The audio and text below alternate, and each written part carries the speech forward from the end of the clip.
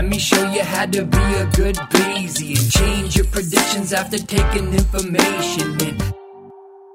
Well, you mentioned causal inference, and that is certainly a hot topic, one where I always feel I'm a little bit behind. I've been reading about it and written about it a little bit, but I still have a lot to learn. So it's it's an interesting topic. Yeah. And the cool thing is that, honestly, when you're coming from the Bayesian framework, to me, that feels extremely natural. It's just a way of, some concepts are the same, but they're just named differently. So that's all you have to make the connection in your brain. And some of them are somewhat new, but if you've been doing generative modeling for a while, then just coming up with a directed acyclic graph for a model and just updating it from a generative perspective and doing counterfactual analysis, it's really, really natural to do it in the Bayesian workflow. So that's a really good, that really helps you. To me, you already have the foundations and you just have to, kind of add a bit of a toolbox to it, like, okay, so what's regression discontinuity design? What's interrupted time series? Things like that. But otherwise, what's difference in differences? Things like that. But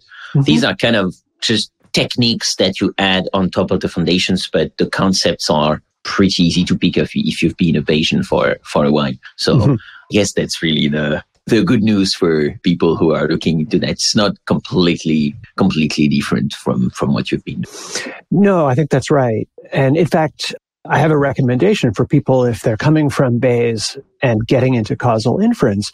Judea Pearl's book, The Book of Why, follows exactly the progression that you just described, because he starts with Bayesian nets and then says, well, no, actually, that's not quite sufficient. Now, for doing causal inference, we need the next steps. So that was his professional progression, and it makes, I think, a good logical progression for learning these topics.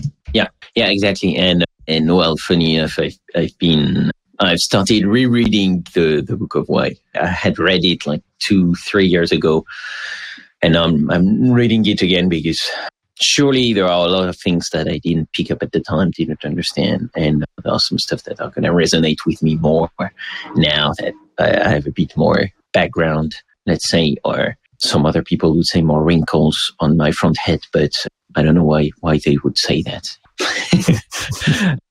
So, Alan, I'm already getting off topic, but yeah, I really love that. And the causal inference stuff has been fun. And I'm teaching that next Tuesday. First time I'm going to teach 3 hours of causal inference. That's going to be very fun. I can't wait for it. Like, especially the live questions are fun, like you try to study the topic and there are all angles to consider. And then a student will come up with a question that you're like, I did not think about that. Let me come back to you. So that's really the fun stuff too. As you say, I think every teacher has that experience that you really learn something when you teach it. Oh, yeah. I mean, definitely. That's really one of the best ways for me to learn. Having a deadline, first, like I have to teach that stuff. And then, having a way of talking about the topic, whether that's teaching or presenting, is really one of the most efficient ways of learning, at least to me, because I don't have the personal discipline to just learn for the sake of learning. That doesn't really happen for me.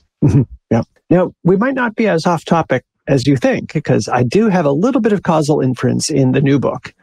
Oh, yeah? I've got a section that is about collider bias. Oh. And this is an example where if you go back and read the literature in epidemiology, there is so much confusion. There was the low birth weight paradox was one of the first examples, and then the obesity paradox and the twin paradox. And they're all baffling if you think of it in terms of regression or statistical association.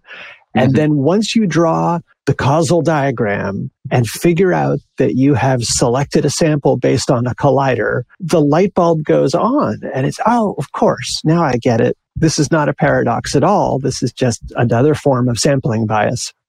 Yeah, well, I think actually let's talk about that. You want to maybe talk about what's a collider for, I was going to say the students, for the listeners, and also then what does collider bias mean and how do you get around that? Mm-hmm. Yeah, no, this was really interesting for me to learn about as I was writing the book.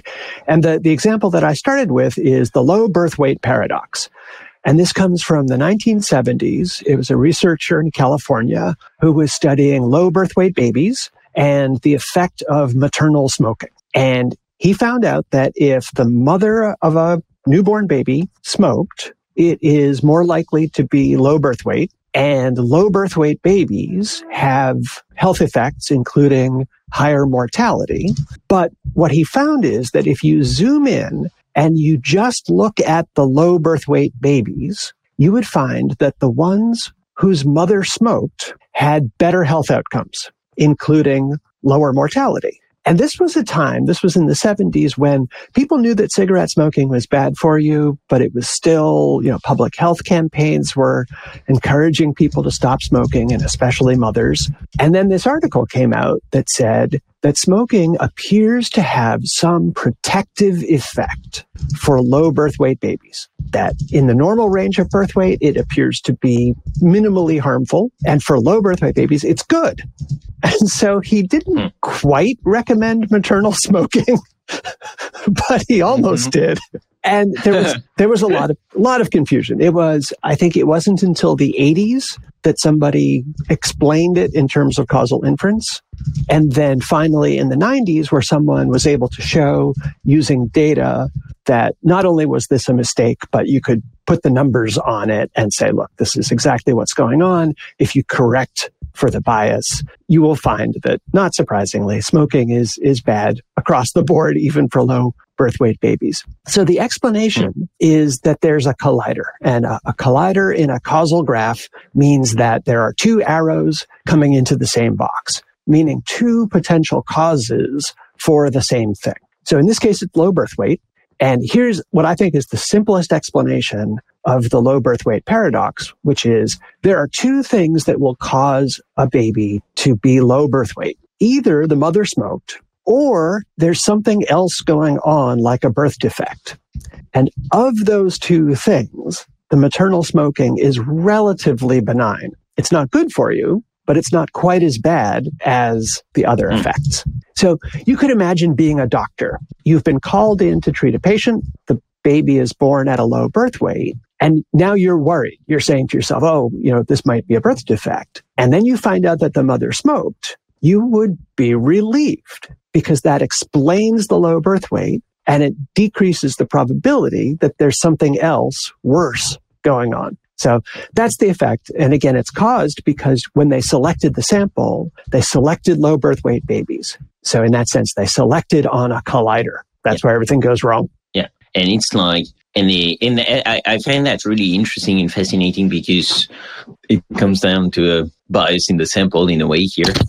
But also so here, in a way, you don't have really any ways of doing the analysis without going back to the data collecting step. But also colliders are very tricky in the sense that you have that path, as you were saying. So like the collider is a common effect of two causes, and the two causes can be completely unrelated. But if you control, as often said, if you control for the collider, then it's going to open the path, and it's going to allow information to flow from, let's say, X to Y, and C is the collider. X is not related to Y in the causal graph. But if you control for C, then X is going to become related to Y. And that's really the tricky thing. And that's why we're telling people, do not just throw predictors at random in your models. When you're doing a linear regression, for instance, because if there is a collider in your graph, and very probably there is one at some point, if it's a complicated enough situation, then you're going to have spurious statistical correlations which are not causal, but you've created that by basically opening the collider path. So the good news is that the path is closed if you, naturally. So if you don't control for that, if you don't add that in your model, you're good. But if you start adding just predictors all over the place, you're very probably going to create collider biases like that. Let me me show you how to be a good Bayesian. Change your predictions after taking information in.